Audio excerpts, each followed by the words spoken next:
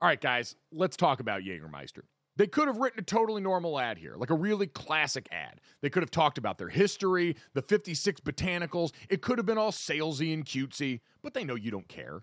Jägermeister doesn't want to be like all those other ads you've seen and heard. They just wanted to say two things. Jägermeister is great, but everyone has been drinking it wrong. Damn, that's cold. Drinking it wrong? All right, if that's the case, how should we be drinking it? They are so glad you asked, and so am I, Dad. I'm here to help you. Ice cold is the answer, at 0 degrees Fahrenheit to be exact. Ice cold shots of Jägermeister. That's it. That's all they want to tell you. So, wherever you are, if you're hanging out with friends or at the bar, call the shots. Cheers with ice cold shots of Jägermeister. Damn, that's cold. And remember to check out Jägermeister at www.draftkingsxjagermeister.com. Remember, drink responsibly. Jägermeister liqueur, 35% alcohol by volume, imported by Mast Jägermeister US, White Plains, New York. Lots of things go better together. Hockey, food, golf, peanut butter and jelly, Gojo and Golic, Taylor Swift and Travis Kelce. What? But if you really want to take things to the next level, drink some Labatt Blue Lights with your friends and live life to the power of we. Always enjoy responsibly. Beer, Labatt USA, Buffalo, New York. When you need mealtime inspiration, it's worth shopping Kroger, where you'll find over 30,000 mouth-watering choices that excite your inner foodie. And no matter what tasty choice you make, you'll enjoy our everyday low prices, plus extra ways to save, like digital coupons worth over $600 each week. You can also save up to $1 off per gallon at the pump with fuel points. More savings and more inspiring flavors make shopping Kroger worth it every time. Kroger, fresh for everyone. Fuel restrictions apply. Good morning.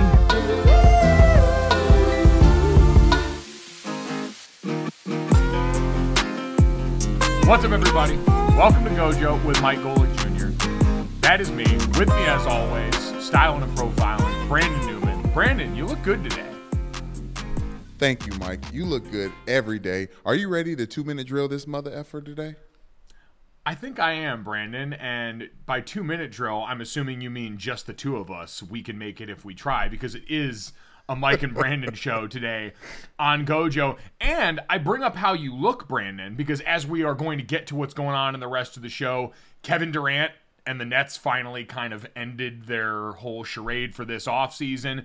Nick Saban got a massive payday, and maybe one of the weirder headlines in the world of music I've seen in quite some time. All things we want to get to today, but we can talk about what we look like because we're on YouTube now. Oh, yes. Yeah. Yes, so, Michael. In addition to being able to download, subscribe, rate, and review Gojo wherever you get your podcasts and leave us a 5-star rating and a review, you can now head over to the DraftKings YouTube page, make sure you subscribe there, and then when you go and look at their playlists, Gojo with Mike Golic Jr. now has its own playlist on there. We're going to be working hard to get a lot of the videos uploaded there. Give us patience. It's early on. This is new for us, and it is a lot of work for Brandon. So just have some patience. We appreciate that. I think people, it's a normal cadence right now to be one day behind with the video. So right now, we're just one day behind with the video. Audio, same day. Video the next day. If you want to see our beautiful faces, say our beautiful takes, well, Mike's beautiful takes and my bad ones, then you can go and subscribe, as Mike said, to DraftKings. You're welcome. Thanks, Hank, for getting us up there. Yes, we appreciate you, Hank, and for everyone helping get us to this point. We're very excited. So, again, DraftKings YouTube page, the Gojo with Mike Golic Jr. playlist under there, and we'll be getting plenty of stuff. There's videos of our conversation and our podcast with Charlotte Wilder already up there, the discussions about the Manti Te'o documentary, and plenty of other things. Our roses coming off the weekend, so we're very excited about that. We're also excited because it means we get to do dumb stuff like this. So, Brandon, before we get to the big story in New York, we have to get to the other story in New York, because we saw the viral video of a Yankees fan caught in the stands turning a hot dog into... Go ahead. You're going to correct me already? I was going to say a very drippy. No, you had everything right, and I apologize for cutting you off, and I'm going to do less of that. He was dripped out. He was a very drippy, swagged out Yankees fan. Mike, I just wanted to mention that this man was wearing a polo Ralph Lauren Yankees hat. He had on some Jordan 1s that matched his khakis. It was one of those things where, like, in New York, It's like, is he wearing bummy clothes or is he dressed very well? I think he's swagged out pretty well. I just want to put that in context while we talk about what this gentleman did. Yes, absolutely. It's great context, as is the fact that the Yankees got a 4-2 win over the Mets, and Aaron Judge is still absolutely beating the piss out of baseballs. All that stuff is normal right now. Well, maybe not the Yankees winning and doing well. That had kind of been a tough one lately. But this fan at the Yankees game was caught on camera turning a hot dog into a straw for his beer in the stadium. And there have been a lot of takes on this over the last couple of days. Being the mayonnaise guy, I got tagged in a lot of this stuff. And I'm going to be honest, Brandon, when I initially looked at it, it was one of those flavor combinations where I said, I could see this kind of making sense. I actually don't think this is going to be overly terrible. Hot dogs and beer get drank and ate together all the time. And so what's the harm in just getting them a little bit closer together? And so... Oh, I'm 100% with you, Mike. I saw that and I was like, it was one of those things where like, have I done that before? Or do I just really think that's a great idea? Right. It's innovation. It's what we love to see, especially at sporting events. Baseball games, I feel like, are unique, as I am getting ready next week to go back to the Hartford Yard Goats for Mike Golick Jr. bobblehead night, which still feels weird to say and will be even weirder to do. Shout out to the Yard Goats for that one.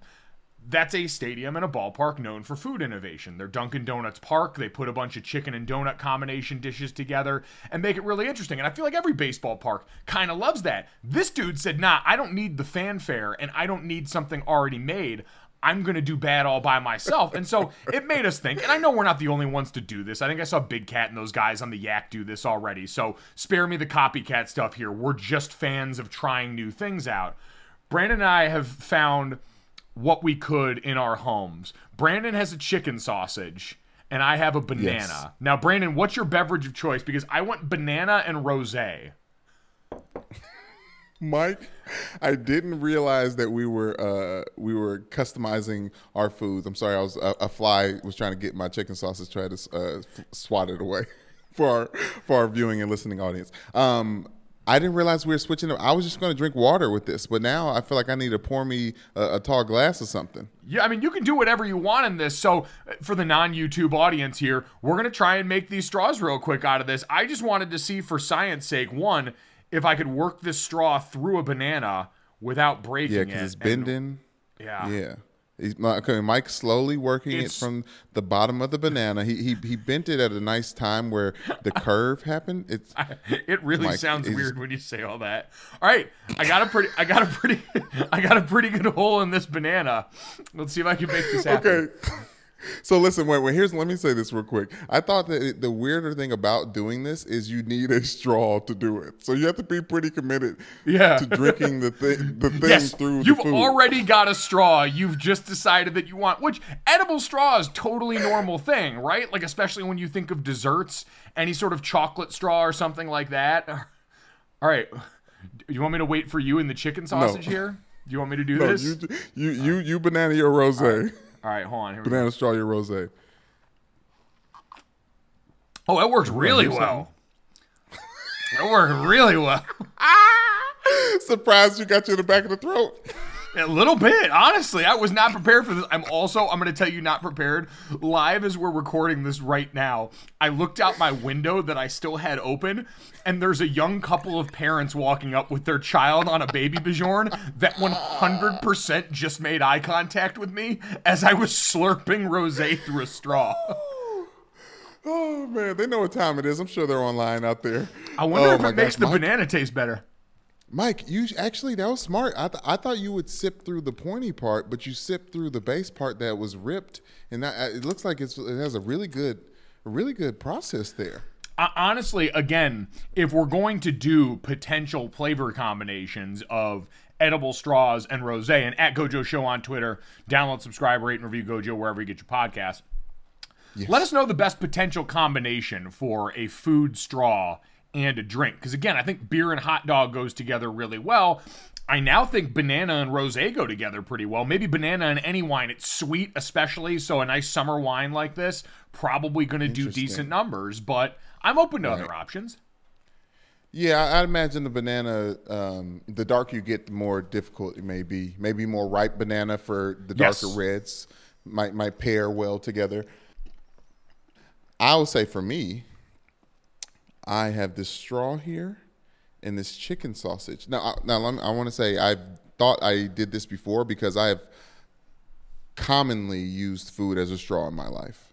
So, what's your most notable example?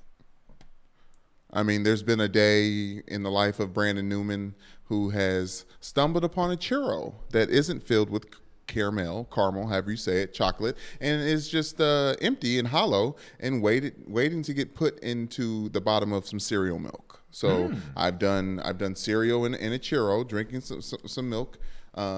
Anytime I'm anywhere and food straw is an option, I've ran at it. In high school back in the day, the Sour Punch straws, I used to dip those in my little McDonald's drink. I used to mix Powerade and High C, the orange High C at McDonald's back in high school. Put the little the straw in there. The salt dissolve. I mean, the sugar dissolves in a nice way. So listen, I'm not new to this. I'm true to this. This is my first time doing this though, and I am going to put this chicken sausage through the straw. If you're looking at this on YouTube, you're enjoying it. If you're listening to it, you're going to want to see it. And I'm going to put this through some water. So all right, here, Brandon. Okay, you do this right now, and while you get your chicken sausage ready, what I'm going to do is start giving takes about Kevin Durant and what the Nets have done in the NBA. Beautiful. Because for anyone that's missed it, we've talked a lot on this show about Kevin Durant this summer, and said going all the way back to when he went to the Brooklyn Nets and requested a trade. As we're getting ads for crispy chicken sandwiches popping up on my computer. Kevin Durant earlier this offseason reportedly asked the Brooklyn Nets for a trade. Went to Joe Tsai and reportedly met with him in London while him and James Harden were over there at a Travis Scott concert and formally requested a trade from the team, was trying to get his way out of Brooklyn after what we know had transpired over the last year or so. Yesterday we got the news, courtesy of a statement from the Nets general manager Sean Marks, that said Coach Steve Nash and I, together with Governors Joe Tsai and Clara Wu Tsai, met with Kevin Durant and Rich Kleiman in Los Angeles yesterday. We have agreed to move forward with our partnership. We're focusing on basketball with one collective goal in mind, building a lasting franchise to bring a championship to Brooklyn.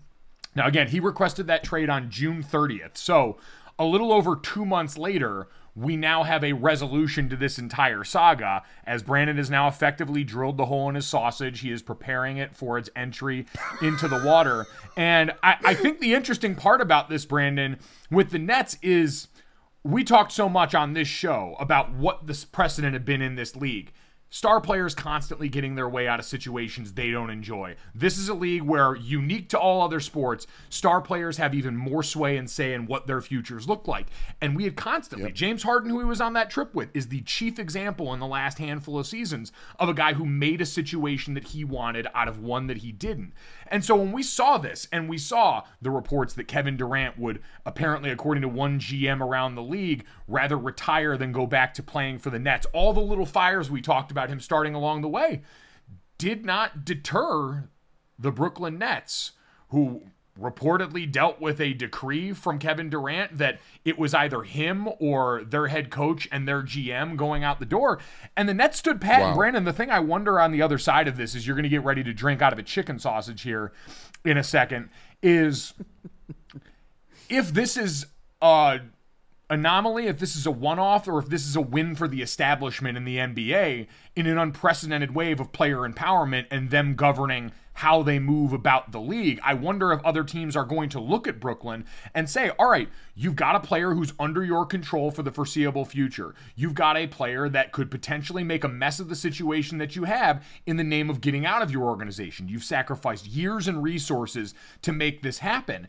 And they stood firm and did not budge. I don't know if this is more Kevin Durant and his unique personality, who along the way has rebuffed some of these reports himself on Twitter and has gone after people who he thought were spreading lies about him and his future, or if this is truly a reminder for certain people in certain positions of power in NBA teams that you can play hardball to a certain point and try and convince these players to stay. I think it's the opposite, Mike. I think these players and these coaches are working in cahoots, and I know I am conspiracy theory, brother, but work with me here. Kevin Durant has a 4-year contract. He know damn well he wasn't going nowhere, right? Kyrie Irving, whatever you want, yes. Kyrie, or what's his name? What's his nickname? KD, the chosen one. What's Kyrie's nickname? I really don't know, but his last name is Irving. There's a G there. No, we talked about it on this podcast, Mike. Anyways, he knew damn well he wasn't going anywhere either. I think it was more of an opportunity for exactly what you said, for the general public, for other players in the NBA, of everyone else to recognize that, oh, look at this. The NBA stars don't have all the power. So I think this is more of a calculated initiative, knowing damn well that these two weren't going anywhere this year, right? To let everyone know that, hey, at the end of the day, sometimes these contracts do matter. Well, so I'd say this too. It makes me think back on a lot more of these situations as we paint with a broad stroke and a broad brush in the NBA here, which probably isn't super fair. Because I'm trying to think now, and you can correct me if I'm wrong about some of these other situations. Certainly, Ben Simmons and what happened in Philadelphia, and James Harden and what happened in Houston are really top of mind and in recent memory. But again, and I saw Nick Wright and others bring this up as a defense of LeBron, of, what he has done in his place, how it's aged relative to some of these other moves, basically saying LeBron James never forced his way out of a contract. He always signed short deals and made his moves as a free agent. But when you look around the NBA, Kevin Durant, who gets constantly victimized and taken to task for leaving to go to Golden State, leaving thereafter, did so as a free agent in both instances, unless I'm wrong, right? We had Kevin Durant's recruitment in the Hamptons when everyone came out there from Golden State to visit and recruit him. LeBron James has been the poster for player movement, but it's never been with this force out. Instead, I think when we think of that, it is the recency of James Harden and knowing, all right, we had the things where everyone thought he was wearing the fat suit. Ben Simmons and the 76ers were at this constant standoff for a long time, but correct me if I'm wrong, I'm struggling to think of, I guess Anthony Davis would also fall into that category, ending his time, the trade that went down, LeBron and him, I think behind the scenes, and a lot of people thought he was willing to sit out, but I guess that was another example of a player forcing their way out. So maybe it's a little more evenly split down the middle, because there certainly was a lot of power on Anthony Davis's side going to the Pelicans and basically saying, I'll sit.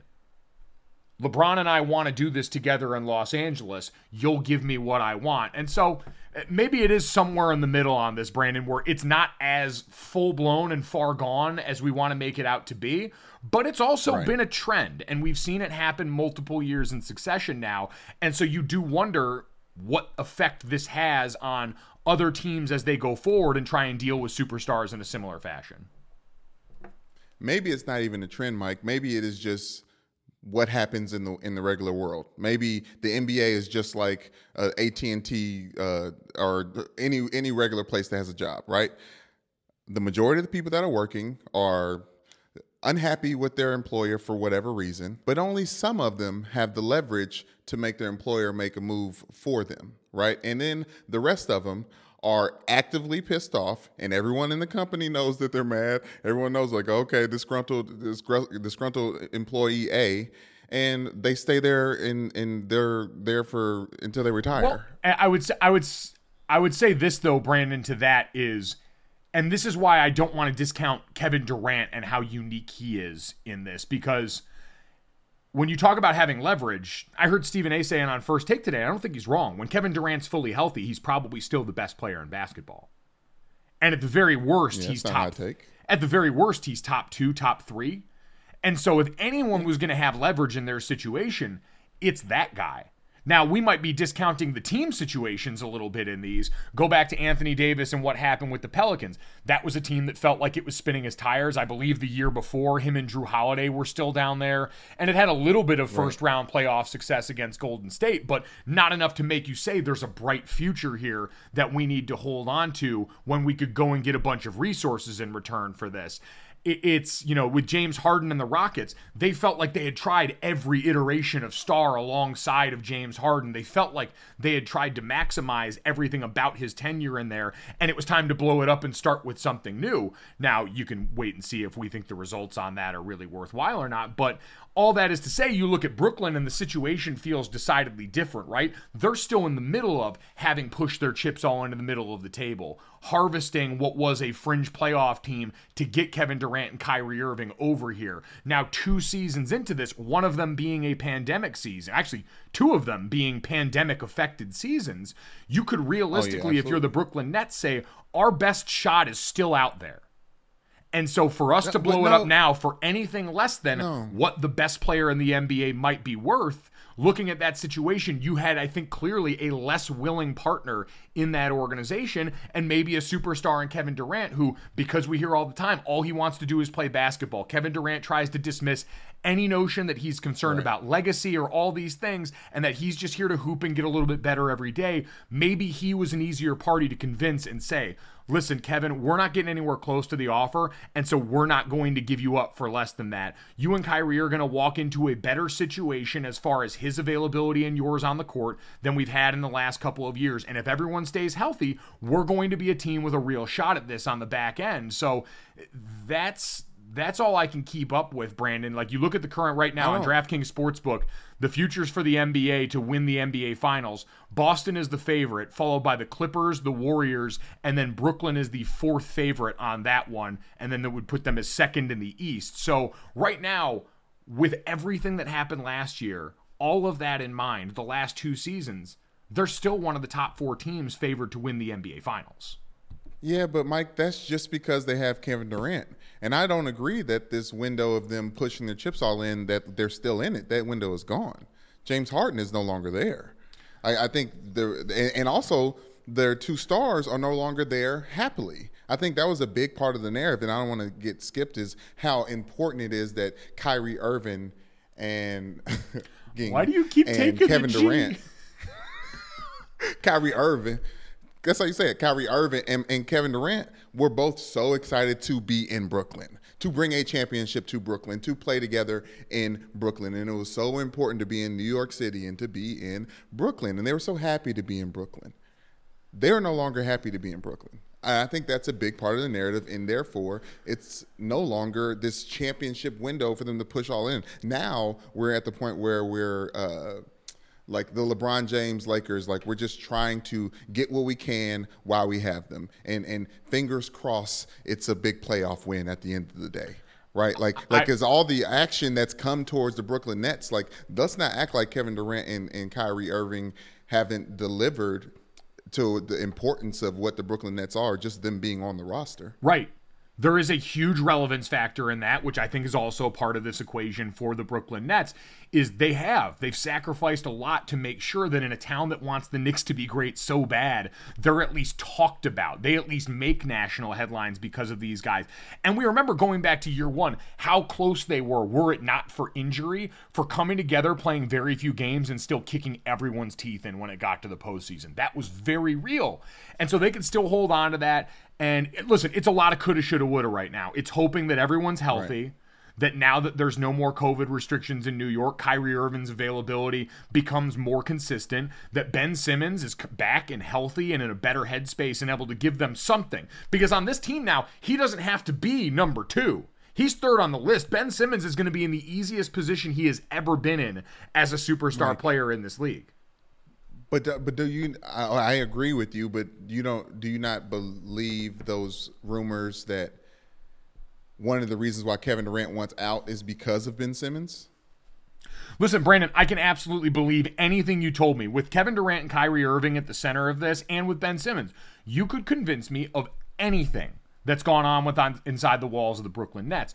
But, and I remember this so distinctly from the first year, we've seen cracks now, but in that first year, when we got to the season, we all said, all right, brace for impact. They're going to feed the sports talk media take cycle for weeks at a time. And there was nothing that season. There wasn't a peep. They went out and played ball. There were injuries that kept it all from happening at the same time, but it was largely ball in that first season. And so I'm willing to, in the last couple of years, look at a lot of what's happened and say, if I'm the Nets, this was the only way. This was the only way for you. And again, that's why I go back to Kevin Durant.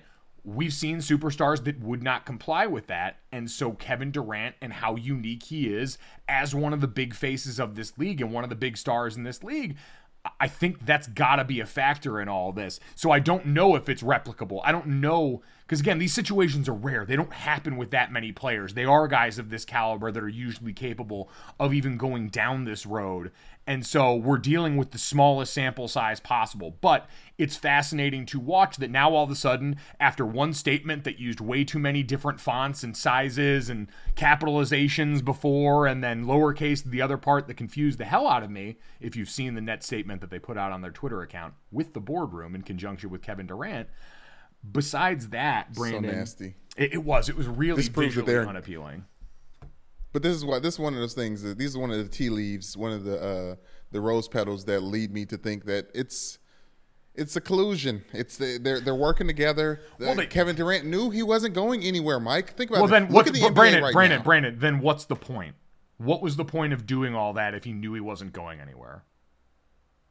To let everyone know. That's what I'm saying. That's where the collusion comes. It's to put to bed the narrative that NBA players have all the power in the NBA. We know it's the truth, absolutely. but I think absolutely do not believe that. That is far too big a conspiracy to think they would go through all of that effort, that Kevin Durant would sign up to collude with his organization to show other players in the NBA that player movement is not something you want to get involved into. No, Brandon, absolutely not. Bridge too far. This is Adam Silver. Listen. I'll say this: Kevin Durant doesn't want to be there, and I think Kyrie Irving definitely doesn't want to be there. And I think this is the world of transparency. So them letting that information out isn't the part of the collusion. That's factual, right? That's real still. The fact that they have to be there and they don't have the power to necessarily snap their fingers and go to the Memphis Grizzlies just because he feels like it, I think that's something that's a reality that needed to be reminded to not only the fans, but NBA players as well. See, I actually disagree on that. It's again like, if Kevin Durant wanted to continue to make this ugly and threatened to, like, he could have done all the things. There were still tools left in the bag as far as being a player who wants your way out of a certain situation. Hell, we saw James Harden out there mailing it in on the court, showing up to press conferences. That's James but I'm saying, Brandon, but that's James Harden. Possible, he doesn't love ball. He doesn't love ball the way Kevin Durant does. And in that regard, the Nets do have the leverage because they hold the ball. Yeah, Brandon, you're making the point for me, though, in that Kevin Durant is wired different than some of the other star players we've seen make this moves. He's harder to predict. He's a guy that we know very little about how he moves day to day. That's my whole point, is this might be unique to Kevin Durant, who did not feel like, because I don't discount how hard it is to be a player that goes into that situation and tries to willingly subvert your team's success, threatens to sit out, doesn't go out there with the guys that you've been, like, people make that seem like it's easy. I can't imagine it's easy to show up, look your teammates in the eye and say, man, listen, like, I got to do me on this one. Like, we've been in locker rooms and you spend too much time working too hard with these guys to just say it's easy to cut bait and run. I do not believe that. But do you know where you can do it and who can do it? If you're Kevin Durant, and if it's you're a guy whoever team you're on is at the least fourth when it comes to futures of who's going to win the NBA championship. I think Kevin Durant is built a little different. How much we don't know him and understand him. Hell, he was sitting down with David Letterman and was like, "Oh, do you like weed?" He's like, "Yeah, I'm high right now." It's like, it was one of the first times we had seen such transparency and clarity. It is amazing that we went from that to Aaron Rodgers a few weeks later. Like, yeah, I did ayahuasca over off season. Why do you ask? Right. An unprecedented time. Kevin Durant is literally like this walking example, this Rosa Parks of a leader. Okay, I went too far. But what I'm trying to say is, monkey see, monkey do, and I think this is why this is happening right now. That even when you're the biggest star in the NBA, arguably the best player in the NBA right now, once out, quote unquote, once out, he's got to wait a little. Yeah, I think it's going to be fascinating to see if other teams, if they are pressed in the same situation, will try and play hardball for longer than they would have before. I think, again, the situation the team is in matters relative to some of the examples that we've talked about in the past. I think Kevin Durant, as the star player in the middle of this, like we have both said, matters in the way that he is wired and the fact that he was probably going to stop short. But regardless, now we got this Nets team potentially coming together. We haven't heard from Kyrie Irving in a while. I saw Shams on with McAfee basically saying they're not going to deal him to the Lakers. That's not something real that's going to happen. So we might just have all these guys and actually get to see what happens. But Brandon, I want to see what happens because you've been sitting there with the chicken sausage straw for about 20 minutes now, and I have not let you get and go and be great. So, Brandon, for our friends in the YouTube audience here, would you like to take a sip through your chicken sausage straw? Growing up playing sports, I learned really quickly that how you do the little things is how you're going to do everything. That's why coaches always harped on us about having our hand behind the line on sprints or picking up our locker, because that was going to directly translate to critical moments on the field, making sure we're lined up right, taking the right steps so we can go out there and execute and win ball games. Small actions can have big benefits, just like how taking care of your gut can support your entire body's health. That's where our friends at Seed come into play. Seed's DSO1 Daily Symbiotic is going to benefit your gut, skin, and heart health in just 2 little capsules a day. I just got my welcome kit and started taking Seed's DSO1 myself, and I'm loving it. I love the convenience of being able to have it in the cabinet with my other supplements because you don't need to worry about refrigerating it, and I love the free travel vial that comes along with it. I'm constantly on the road, and so being able to take DSO1 with me on the go is huge for my lifestyle here. I'll tell you what else I love is the fact that it's backed by science. DSO1 was developed in collaboration with Seed's Scientific Board and based on their foundational work in probiotics and the microbiome. And with new clinical trials and breakthrough research published in top scientific journals, Seed's probiotic research, development, and innovation programs make DSO1 a product you can trust. And it's great with convenience, too. Probiotics and prebiotics work best when they're used consistently, just like any other routine health habit. And Seed's subscription service is going to easily help build DSO1 into your routine, again, with no refrigeration required. So, trust your gut with Seed's DSO1 Daily Symbiotic. Go to seed.com/gojo and use code 25gojo to get 25% off your first month. That's 25% off your first month of Seed's DSO1 Daily Symbiotic at seed.com/gojo, code 25gojo. I would love to sip some water through this juicy ass sausage. Let me go ahead and give y'all. Ooh, look at that. It's deeply disturbing. You see that hole? Y'all see that hole? So is it water? It's water you're drinking right now? Yes, I'm tainting my water with a very, very juicy chicken sausage. I'm going tip to mouth, by the way. The opposite of what you did. Man, you got to really check the phrasing. I'm hearing some slurping. This is good ASMR. Oh, this is. I mean, let me get y'all close one.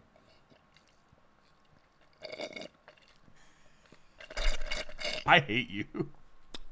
How is it in all seriousness? Because again, a beer's got all the carbonation and flavor and hops to dilute this. You're going straight water, so you've quite literally gone into this as controlled an environment as you can. It's what I imagine natural spring water would taste like. You know, like the iron from the rocks and the grout and stuff like that. Like sucking. When they talk about how clean that like water in a river or stream is because it goes over the rocks and it helps to aerate it and all that stuff. Yes. And you taste the minerals in it, like drinking this beautiful crisp cold water through the herbs and spices stuffed in this chicken sausage around the casing. Mike, I'm going to repeat this like off air. Brandon's just going to be chilling on a hot summer afternoon as we get ready for football season, sit back in a lawn chair and sip his cold beverage through an icy cold chicken sausage. All right, so we've tested it for you. According to the Gojo podcast, banana straw for rosé, thumbs up. Chicken sausage straw for water, also thumbs up. If you've got ideas, we are happy to hear them. At Gojo Show on Twitter. Download, subscribe, rate, and review wherever you get your podcasts. Brandon. This tastes good, man. Go ahead. You know what? It does taste good. You know what else feels and tastes good, Brandon? Getting your body right and keeping yourself in tip-top condition with our friends at Dr. Emil Nutrition. Now you're talking. I can say, watch me transition my way into that one as I flick my banana straw remnants in front of me here.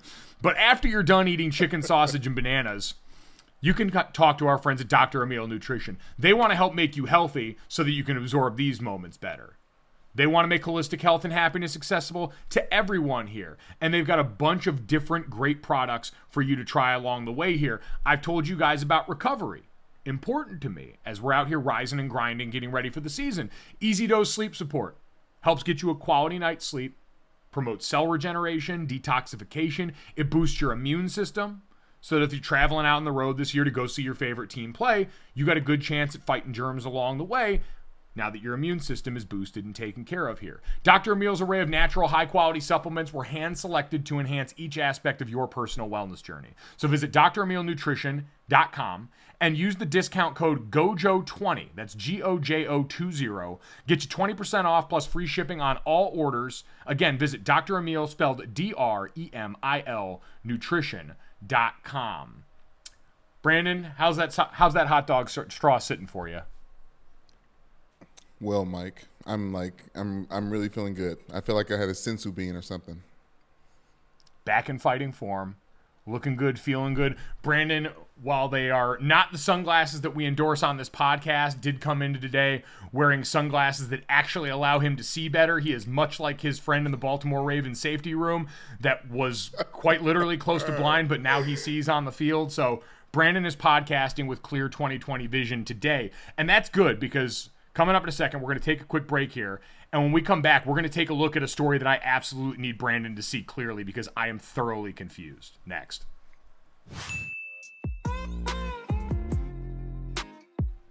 All right, Brandon, before we take a look at AI taking over the world of music, maybe. Whew. Yeah. We got a response from Derek Carr.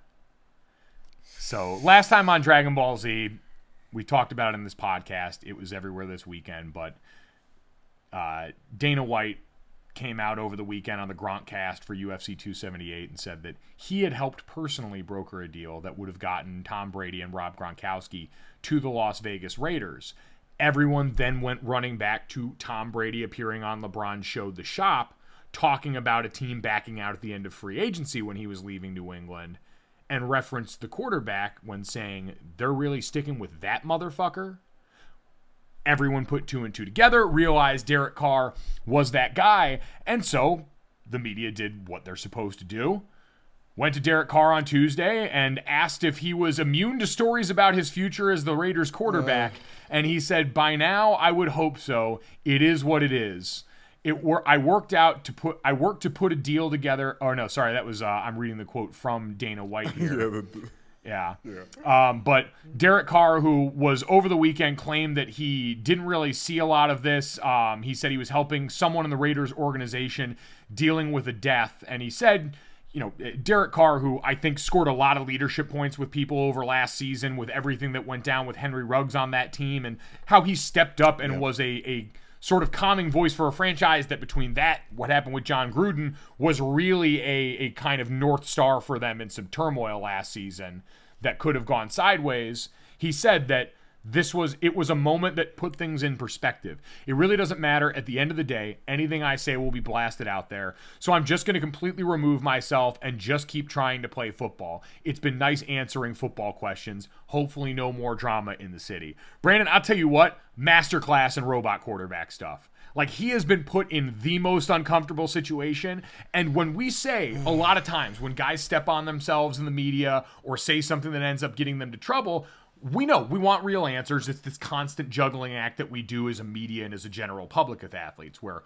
we want them to give us real answers and we want them to actually give us of themselves. But we also understand, and you and I know this from actually being players and having to go through this in a locker room, sometimes it is a little better to just say nothing. And in this case, Derek Carr said a very solid brand of nothing to get himself away from this. Because he's right. If Derek Carr said something, then it's taking that statement, running to Tom Brady with that statement, asking him about that more than he's probably already going to get asked about that. And so Derek Carr basically did, if you've ever had a tweet that's gotten some like really nasty comments under it, nasty reaction, even if you went into it with the best intentions, you delete it and it cuts off the source. You're at least helping stymie some of that. Derek Carr deleted the tweet on this, and I can't say I blame him.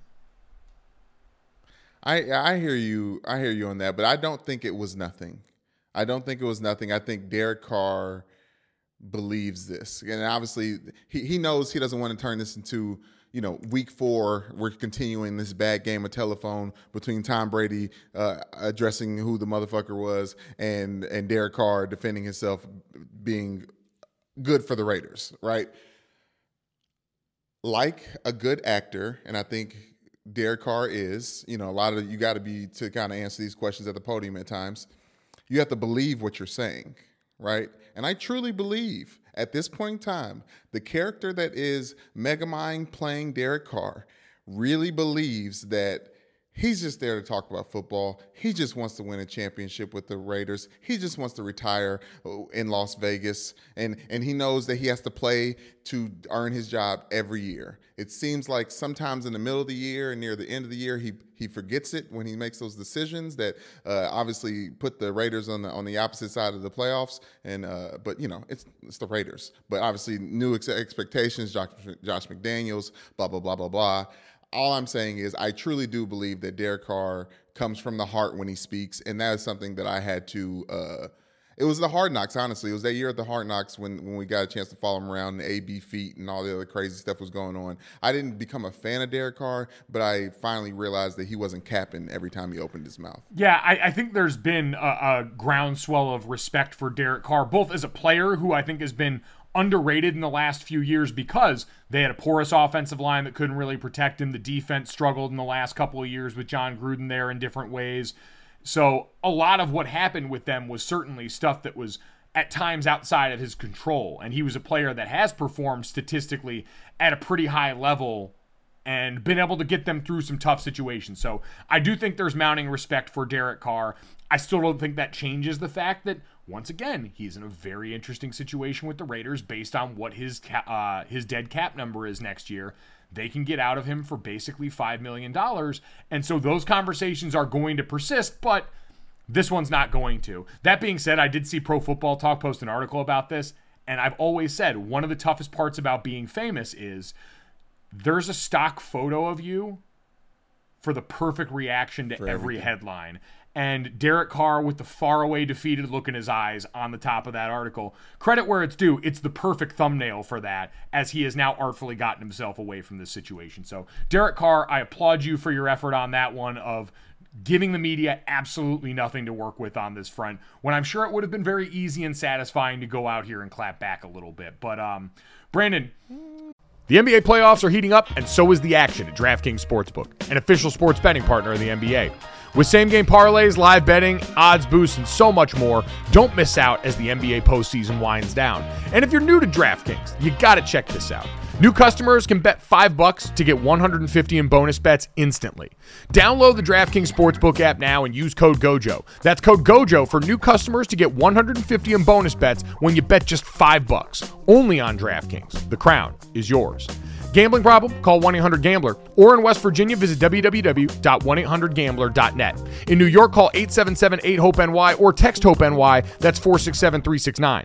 In Connecticut, help is available for problem gambling. Call 888-789-7777 or visit ccpg.org. Please play responsibly. On behalf of Boot Hill Casino and Resort in Kansas, 21 plus, age varies by jurisdiction, void in Ontario, bonus bets expire 168 hours after issuance. See dkng.co/bball for eligibility and deposit restrictions, terms, and responsible gaming resources.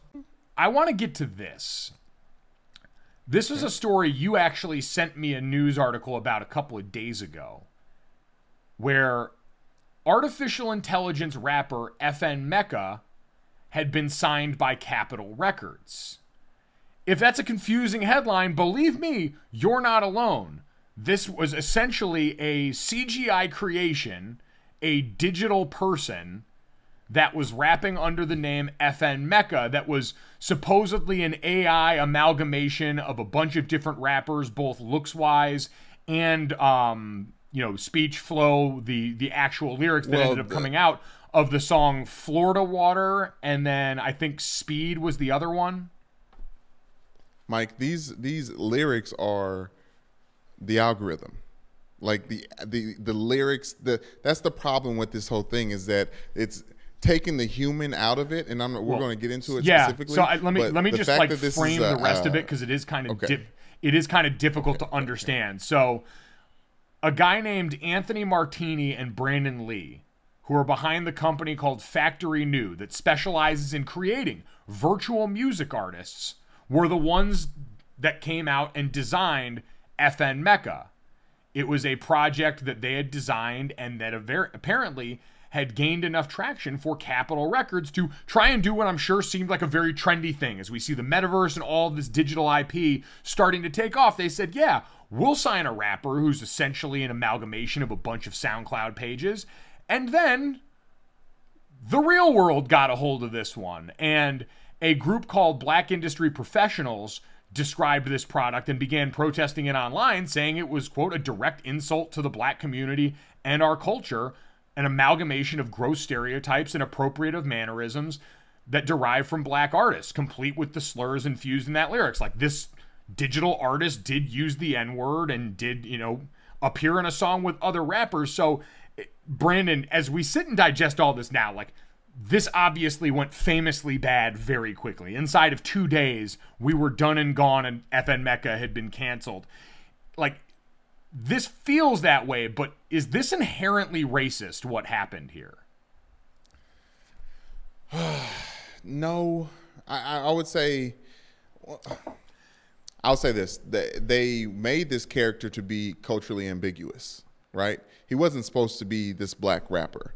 He just happens to look like a mix between Lil Pump and Lil Uzi Vert. Well, and they said Tekashi 6ix9ine. They said as much that when the creator was pressed on this and finally admitted, because for a while the people behind this were sort of operating in secrecy. There wasn't right away a very frontal admitting that this was an avatar behind which real people were working.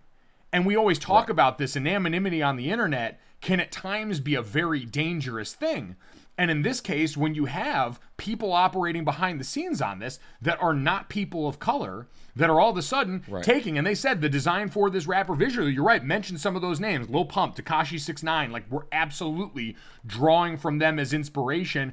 I forget the name of the artist that they used for the actual voice. Like, they wanted you to believe that all of this was just a digital AI creation, when in actuality, it took the work of a lot of human beings who, when we talk about cultural appropriation all the time, Brandon, this seems like the most distilled down version of that possible, where you're literally having a group of people who don't look like the artist that they're taking from put this together and then try and, not take credit for it, but certainly benefit from the success of it publicly.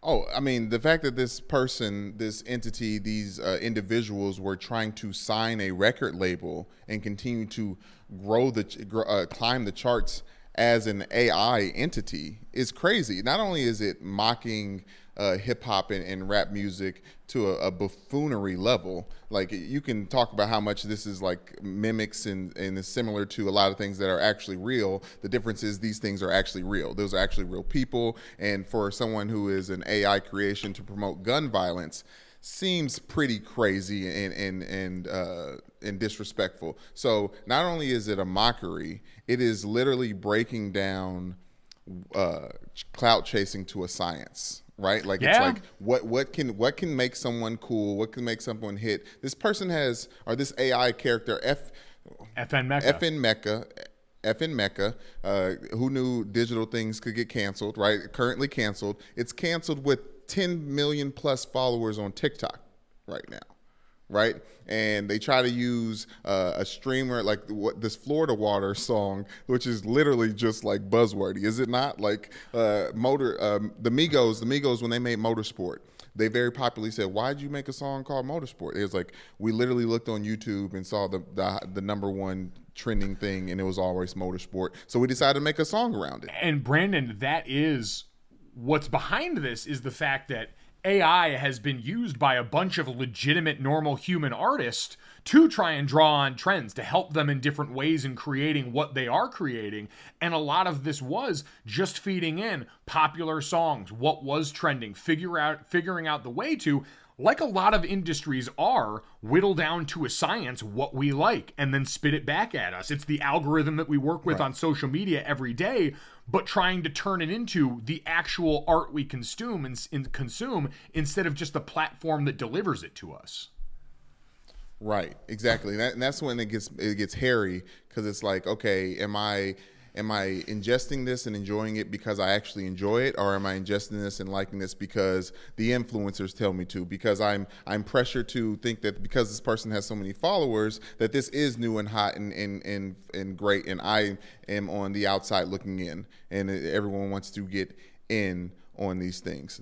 One of my biggest issues with this is the fact that it's actively putting out creators, right, in a space where musicians already struggle to make money in the streaming age because they're not touring and they're not going out and doing things. Like, this is a cheat code. Like, Industry Baby is a popular song with Lil Nas X and Jack Harlow. Both of those guys have been had the negative moniker of being industry baby people. Now, if you don't know what that means, basically it's like Logic is an example of this. He was signed to Def Jam, and before he put out any real music, he was taught how to make music, taught how to brand himself, and people frown upon that and call it, now you're industry baby. Like, you're being packaged to be consumed by the masses. Is how a lot of people always think of, like, boy bands that were put together. And how that, like, and you think about, like, something, and that's why you think about something like One Direction, when they were all on that British singing show, where they said, like, you guys might go home, but Simon Cowell goes, if you guys will all come together, we'll let you stay and continue to compete there. And a lot of people may at the beginning have looked at them in a negative light because they thought they were some sort of pop creation that was supposed to just give the masses what everyone thought they wanted. Right. And that's why, and they've been trying to compare this, saying FN Mecca is like the Gorillaz. It's like, well, it's not like the Gorillaz, because the Gorillaz made a group, a 2D group at a time where boy bands were in the craze, so they were trying to do the antithesis of that. So, like, it was a lot of human decisions created around it, and these people tour and are real in person, and I don't like the comparison at all. Well, and I think with that too, you knew there were people behind that. This at the beginning was basically trying to say, and the guys over at Genius.com, who you think of as the site you go to look up lyrics on, did a really good breakdown of this. And they said part of the problem was, if you come out and admit there are real people behind pulling the string, and there's someone that has to answer for what this thing does, then there feels like we're at least playing with the cards up. This is the opposite exactly of what you just described with the Gorillaz, which is, we knew there were people behind that. No one thought that these 2D cartoon characters just came to life and started making tunes. They wanted you to believe for a while that this three-dimensional digital creation was out here doing this on its own. And at the end of the day, it is like the most distilled down, clear form of appropriation that we've seen. Even if I can look at this and say that while I am not going to go quietly in this good night when our robot overlords come, I am generally scared of most of that technology. The Boston Dynamics people putting out those dog robot videos freak me the hell out. I'm deathly afraid of that. I know friend of the podcast, Chris Long, has been fighting the good fight against the robot revolution for a long time.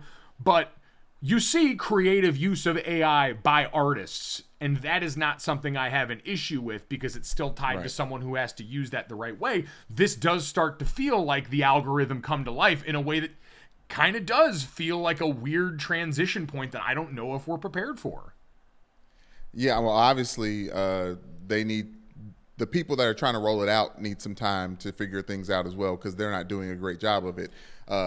But the last thing I want to say on this is, for people who think that we're being alarmist by thinking this is ridiculous and crazy and a step in the wrong direction when it comes to the future of music, imagine if in the NFL they just signed a kicker who had the accuracy of a Justin Tucker and was able to kick a 66-yarder and could make a new, and you just rolled them out every now and then. Like, this is taking away jobs, because shout out to Charlotte Wilder, rap game music is sports, right? And if we're using AI as steroids, and this complete entity, this steroid entity that's just literally online being created, getting bigger and stronger the more it gets feed with buzzwords and keywords and algorithm, whatever the algorithm sauce, right? It's making it so the real artists out there that are trying to break through can't. Right, so I think it's very important that we try to put a stop to this now, and we don't have to continue to put a stop to FN Mecca's from other corporations and companies going down the line. Let them be popular on TikTok. He can continue to be sponsored because FN Mecca is sponsored by Starbucks and Supreme. They are making their money already. I understand that, and that's what this is. It's a money-making venture. It's interesting because we have seen plenty of industries where automation has affected very real human jobs. That is not something that's unique to just music. That's something that's life. True. And we're just at sort of an uncomfortable inflection point where I think we've all got to grapple with, because this is probably the point where I'm starting to feel my age and look at something that I don't fully understand in the way that the people coming up under us do. But it is a time to kind of stop and reflect and ask ourselves that question of how much of this are we comfortable with? Because you're right, this first one failed. It doesn't mean this is going to stop. There's a whole group of these people making this stuff. I will say, though, that when I saw this, I did think we're only years away from ESPN Plus offering us Stephen A. Smith debating Stephen AI. Okay, now. By the way, shout out to the Dill Pickle on Twitter, who showed me the error of my ways and offered me that Stephen AI. I'm not going to take credit for that. It's a fantastic name. Okay, good. It was a better submission than my initial response, but I would absolutely sign up to watch Stephen A. debate the AI amalgamation of his own takes. Well, since we're calling out people on Twitter, and we're about to transition to a different topic, I imagine, I'm wearing a Lamar Jackson jersey today because somebody on Twitter tried to chirp at me and tell me that obviously my sports takes are awful, but specifically that I act like the Ravens are the only NFL team in the NFL, or the Ravens are the only team in the NFL. I mean, isn't that how fans work? I mean, they are. Everything makes sense via how they butt heads with the Ravens. I will say, Brandon, and I will give you a little bit of credit on this one. You did, when we were giving out roses the other day with Charlotte Wilder, give one to a backup quarterback for the Cleveland Browns, who are in that division. So to say that you don't see football outside of the Ravens is just wrong. Josh Dobbs got himself a rose from Brandon Newman. Where I should have given it to Isaiah Likely. Yes, exactly. But you didn't, because you were the bigger man, and we thank you for that. Thank you. Sound the trumpets, it's horse racing time. So saddle up for the action with DK Horse, an official DraftKings affiliate. Right now, new customers who download the DK Horse app can get a 100% deposit bonus up to $250. Just deposit $25 or more and complete the playthrough requirement. Wager on your favorite horses, then watch the races live right in the app. Download the DK Horse app now. New customers get a 100% deposit bonus up to $250 when they opt in with code GOLIT. Only on the DK Horse app. Gambling problem? Call 1-800-GAMBLER. 18 plus, 21 plus in certain states to open or access an account and resident of a state where DK Horse is available. Eligibility restrictions apply. Void where prohibited. One per new customer. Match calculated on first deposit up to a maximum of $250. Deposit requires 2-time playthrough of settled wager within 168 hours. Bonus released in $25 increments. Deposit and eligibility restrictions apply. See terms at dkhorse.com. Brandon, you know what else we thank you for around here, around this show? Ooh, what? Is providing an answer to the question every time I ask of Brandon, do you know what time it is?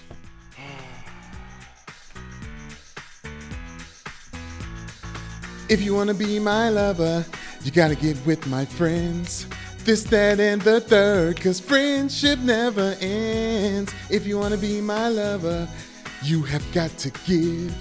This, that, and the third, 'cause that's the way it is. What you think about that? Now that's this, that, and the third. Did my clapping fuck you up? It felt like it messed you up. I was, you know me. I was about to crash anyways. You know what I mean? So we can move on. That's fine. I just wanna this, that, da. Send the party down. The party's around. God, it's an absolute heater. One that instantly, we talk about all the time, songs that get white people going. That one's gonna get white people going every single time. Man, and that movie was amazing. Talk about the Blockbuster days. I rented Spice World many a time. There we go. I learned something I didn't know about Brandon Newman today. Spice World in ready rotation in the VHS days. Brandon, someone who has come a long way from the VHS days, is our first entrant in this. Nick Saban. signs a contract extension. And once again becomes the highest paid coach in college football, moving past Georgia's Kirby Smart, who is the latest to hold that option. Nick Saban signs a $93.6 million extension over the next 8 years. The life of that deal would take him to the age of 78 years old. His contract increases in base comp every year by $305,000. The main part of the contract involves a talent fee, which starts at almost $9.5 million during 2022, and will increase to $12,395,000 by the end of the contract when Saban is 79. He also receives an $800,000 contract completion benefit each year between 2022 and 2025. They found so much creative way to give this money to the surest bet in college football. Brandon, every time these numbers come up with Nick Saban, somehow it still doesn't feel like enough, because we are pro paying the players and all that. We understand and acknowledge the importance they have to the game.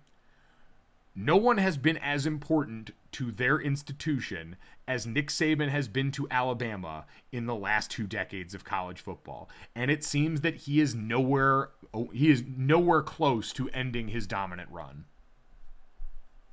Yeah, this is silly, Mike. I think Nick Saban purposely called out Jimbo Fisher because he knew this was coming. He was like, listen, guys, look at the numbers. I moved the needle, so you got to give me the money, damn it. Why did you give Nick Saban a mid-Atlantic accent? Nick Saban's reading the news during World War II. Have you heard the news? I'm paid $10.7 million a year. I'm paid more than Kirby Smart. My former assistants could never hope to achieve the kind of generational wealth that I have, you see? See, when you're only focused on the game in front of you, and you're trying to make sure your every down is the next most important down, then the money just comes in. It just starts printing for you. By the way, I was wrong. Nick Saban of Mid-Atlantic fame will now make $11.7 million per season on average over the life of this contract. He has cleared $100 million in career earnings at Alabama as of this year. So is he got an NIL thing? Like is he one of the trusts? Oh, I'm sure that the players are going to get paid from. Well, again, this is a reminder. There's always money, as we're going to get ready to, I think, have more and more pay for play conversations coming up for real. Kevin Warren in the Big Ten said and talked about the Big Ten being on the forefront of that conversation. There is always money. We will always be able to find it. But again, I don't want that to distract from the fact that Nick Saban is overwhelmingly worth this money. And I saw our friend T-Bob Hebert talking about this on Volume, like, a lot of people have contended that it has made college football very boring. I don't really agree, because Alabama post Lane Kiffin has become one of the teams that does fun stuff on offense. They've got a really well-developed NFL offense. They've had a bunch of exciting wide receivers. We had the first quarterback in the history win the Heisman there last year. We had a wide receiver from there win it a couple of years before. So I think they've reinvented themselves enough for, while it's certainly... No one's going to argue, and this goes all the way back to, now, there was a different tenor around this with the UConn women's basketball conversation, because people just used that as a way to discredit women's basketball anyway for people who already weren't watching women's basketball. They just wanted to use that as an excuse to do something that they already weren't doing. So that was kind of a bad faith argument, but it's certainly tough going into every year, whereas we sit here now, Alabama, Ohio State, and Clemson are probably going to be the first 3 names out of most people's mouths. You can throw Georgia in there as well for potential college football playoff teams, but there's just no debating. They continue to put the best product on the field year after year. They have spent and really shown the rest of big-time college football what it takes. There was a picture of Billy Napier's staff at Florida that got taken on Team Picture Day, and there were more people in blue polos than there were in blue uniforms. The size of these staffs and the role of analysts that Alabama has made famous over the years, the Nick Saban School of Wayward Boys, where he brings in these coaches, parks them as analysts for a year, and then spits them out with a shiny new coat of paint, off to make millions in a new job. That has set the table for what the rest of college football on that level now believes the standard is. So Nick Saban has changed the sport in the modern era. He's the best coach in the history of the sport, and it appears that he is never going to stop doing this. At some point, we're going to need Miss Terry to be the one to take up for everyone else. Much in the same way we've known Giselle wants Tom Brady to stop playing football, we're going to need Miss Terry's going to have to be the one that just lightly taps Nick Saban on the shoulder, his longtime wife, and the only person on earth who can somehow corral Nick Saban. We're going to need Miss Terry to be the one to tap him on the shoulder and be like, you're done now. That's the only way it's going to end. I don't know, man. I'm wondering. I don't care about Nick Saban. Like, his dominance doesn't bother me. Like, that Alabama team, like, in a very weird way. Maybe I'm, like, traumatized by it. But, like, you know how, like, with the Warriors championships, they were all different. They all, like, kind of won in a different way, debatably, right? Like, with the dynasty. Like, I don't even think that for Alabama. I know you're saying the offense has changed and it is opened up. And you're like, yeah, they now have good quarterbacks instead of terrible quarterbacks. But still, like, it just doesn't matter to me. Like, can we not talk about the fact that Georgia beat them last year? Like, you know what I mean? Like, I feel like Georgia should feel all kinds of disrespect considering how hard they've worked in that conference to gain respect. And at the end of the day, everyone's like, Nick Saban football. Like, I was trying to do a college football Nick Saban fusion dance. I couldn't finish it. Make it sound like it was like the old Tiger Woods golf game, but Nick Saban college football instead of like NCAA college football. But Brandon, the problem with that is they've proven year in and year out they're going to be there. And Georgia and Kirby Smart deserve a ton of credit. They got a big-time monkey off their back this last year. They were close to that in the years prior when them and Alabama met in Atlanta for the national title that Tua won in the second half. But bottom line is they didn't. Alabama's got a bunch of victims in their wake, and they are the standard that everyone else is judged by. When it was them and Clemson going back and forth, it was relative to them. And now for Georgia, it's can you do what Alabama consistently does and show up there again and get back to there again? And while back-to-back shouldn't be the standard, because again, that's a uniquely Bama thing and something that they've really only done in recent history, this is the standard that the rest of the sport at that level is judged by. And I understand why that happens, because we know they're the most consistent product year in and year out in college football. No matter who assistant-wise is on the sideline there, no matter who's the quarterback or the star player, that machine keeps on turning, Brandon. That is what we've all got to look forward to. So strap in, folks. More Alabama dominance on the way. But Brandon, change is in the air out in Los Angeles. Now, unfortunately, Lakers fans, that has nothing to do with the potential future of Russell Westbrook and what you guys may think of that contract. But the Los Angeles Angels could potentially undergo an ownership change. Arte Moreno, who was the president and has been the president over the last 2 decades, has initiated a formal process to evaluate strategic alternatives, including the possible sale of the team. The expectation is that it'll eventually be sold, but still, this is the end of an era, no doubt. And Brandon, this is the ultimate. You either, go out the hero or live long enough to see yourself become the villain. Because when Moreno took over this team, he was the first Mexican-American to become the majority owner of a team. He was popular because he came in and lowered beer prices. He splurged on big-time free agents. He tried to bring that in there, and they had a period of 5 division titles in 6 years from 2004 to 2009. And then after that, it disappeared. And now all they are known for is having a team that's managed to squander Mike Trout and Shohei Ohtani being in the same lineup for 2 years, and Mike Trout for even longer than that. But Brandon, the important part of this is Shohei Ohtani is going to be a free agent after the 2023 season. And new ownership around there gives me some hope that we may see a world where we get to hashtag free Shohei and get him to a team that might actually be able to play in postseason baseball and get to see this guy that's lived up to the billing and more since he got over here from Japan playing meaningful baseball for a team that's not going to squander him. Like, Mike Trout's probably going to be there for a duration. I think his contract has him there through like 2030 or something like that, and he's got a no trade clause. So he's probably sticking around there for the foreseeable future, but we still got time to save Shohei during the prime of his career, and I want to see that happen. Talk baseball to me. Where would you like to see Shohei play next? Honestly, as someone who follows the storylines and the narratives, what is the most sexiest place for Shohei to show up? So honestly, I won't even go with sexy, because obviously I think people are going to fantasize about him potentially ending up in pinstripes out in New York with the Yankees. I think people always love the idea of him winding up with a team like the Dodgers, because we love to shove all our stars in these coastal elites. I think I remember when Shohei first came over here, there was another team that got mentioned in this. And based on what we just saw leading up to the All-Star break this season, what a story they've been for the majority of the year, I'd love to see Shohei end up in Seattle. Shohei with the Mariners. Seattle coming off the Russell Wilson era in football, having their basketball team taken from them in our lifetime. That city would be awesome to watch have that kind of momentum, put together a run, Julio Rodriguez and Shohei Ohtani as the centerpieces for a team that could potentially really do something would, I think, be a blast. So that would be what I would silently root for in this. I don't know if it's realistic. That's for, Jared Carrabis and the Baseball is Dead guys to try and tell you the smart thing about this. I'm just going to tell you if I could window shop and do whatever I wanted, that would be where I placed him.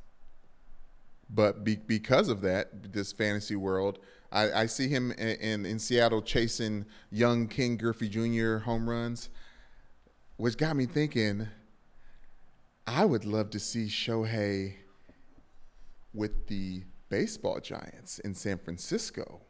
Ooh. Wouldn't that be nice to see him just hitting some bombs up there? Just literally just head north in California and just keep living his own life? He'd love it up there. All right. I don't even know him, and I think he'd love it up there. Yeah, I know nothing about this young man, but I feel like you'd kind of dig that. Nothing. Do you like extremely expensive real estate in a crowded city? Because boy, oh boy, do I have the place for you, Shohei. Man. Exciting. So Anaheim or San Francisco. Listen, if nothing else, Brandon, this kind of volatility up top creates a really interesting situation. We have the recent example of what happened in Washington when there was changes up top there and what it led to with one of their star players. So I think there's some hope for most of us that just are general fans of baseball. I'm sure Angels fans are all screaming, but they've had enough to complain about in recent years. I'm sure part of them would love to see a player go and actually be able to do something somewhere if their team's not going to be able to do it. And, probably trade him next year so you can get a haul in return before he hits free agency type thing. But, yeah, I think a lot of us are rooting for this to happen. But, Brandon, let's get to the third, because what I am really rooting for is the chance to go back to college. Because... Here you go. Yes, sir. You already know. The University of Texas at Austin is offering a course in English on Taylor Swift this fall. Now, the course, Literary Contest and Contexts, the Taylor Swift Songbook, is going to be offered to undergrads at UT in their liberal arts honors program this fall semester. Professor Elizabeth Scala is teaching the class, and their whole idea is to use and try and demonstrate introductory literary studies and research methods with the songs of Taylor Swift as the backbone of this. And Brandon, it makes perfect sense. You've got one of the more motivated and diligent fan bases on earth who are used to having to parse through weird messages. I remember when Taylor Swift put out the list of song titles in anagram form that we all spent days poring over. They know you've got a very dedicated fan base who's willing to come in and do the work, who is so obsessed with the subject matter that you'd be able to teach them anything. One of the big regrets of my life, Brandon, is that I went through college at a time before I was really interested in learning, which is like the most normal problem ever. We're all in college just wanting to drink and carry on and do our thing. I feel like I would have gotten a lot more out of college now, as I'm sure is not unique, to me. I'm sure it's pretty common sentiment, but with this, I feel like you got a real chance to grab people because Taylor Swift's got a hold. We talked about this when Beyonce's Renaissance came out, that the biggest opening weekends of all time, 3 of the top 10 belong to Taylor Swift albums. The Swifties are built different. So I'm petitioning for Texas to let me come and be a student in this one class this fall, to take the class online maybe. Like, I'll pub it here. We can have the professor on. We can bring Nora Princiati and Nathan Hubbard on, who host the Every Single Album Taylor Swift podcast over at The Ringer. We can do it all. We can be like the office hours for this class over on the podcast. As someone who I've sat in a class in college specifically about music and a genre, it doesn't seem too crazy. Shouts out to Taylor for having the longevity to be so young and still have a class taught about her.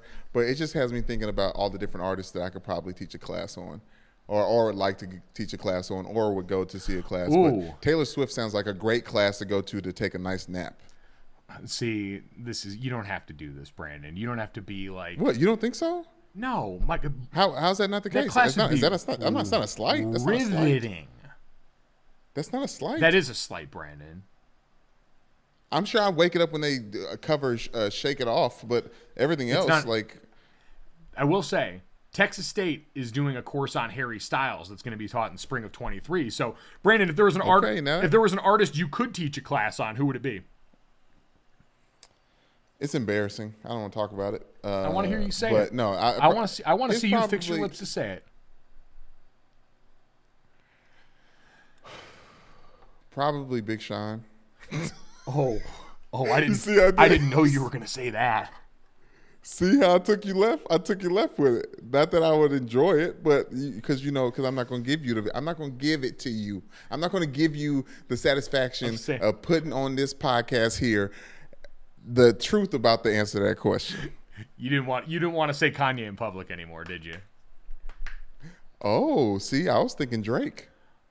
Oh, well, see, I kind of would get that one, but listen, the Kanye one's complicated. There, I think, would be a lot of really interesting stuff to learn. That class you mentioned where we talked about genres in music, we spent a lot of time studying Kanye at that time. That was when 808s and Heartbreak came out, which was a fascinating album, but it's complicated now, which, you know what, honestly could be an interesting part of the class, studying the long effects of Kanye West's fame and how he merged with pop culture, reality TV, the political realm in a way that got really ugly really quick. So maybe there is something you might have stumbled on something. I definitely could teach a Kanye class before he ran for office, and I just do my research for when we get to that part of the curriculum. But I think he might be the most interesting class, and I wonder how much Kanye has talked in this Taylor Swift class. Talking about lyrics. I'm sure it's going to come up at some point, Brandon. As will a number of other celebrities who we know are part of the Taylor Swift canon that's been discussed over the years. I don't know nothing about that. I would very much enjoy attending your Drake class, Brandon, and seeing the sign on the door that said "No dogs allowed." As always. Oh, man. We appreciate everyone who makes it to the end of this podcast. We hope it's not a class that you fall asleep in. If you like it, make sure you download, subscribe, rate, and review wherever you get your podcasts. Leave us a 5-star rating and a review and tell us which artist class you would like to attend in the upcoming fall semester. In the meantime, we have division previews wrapping up this week. We will have the AFC and NFC East coming to you later this week. Thanks so much. We'll talk to you tomorrow.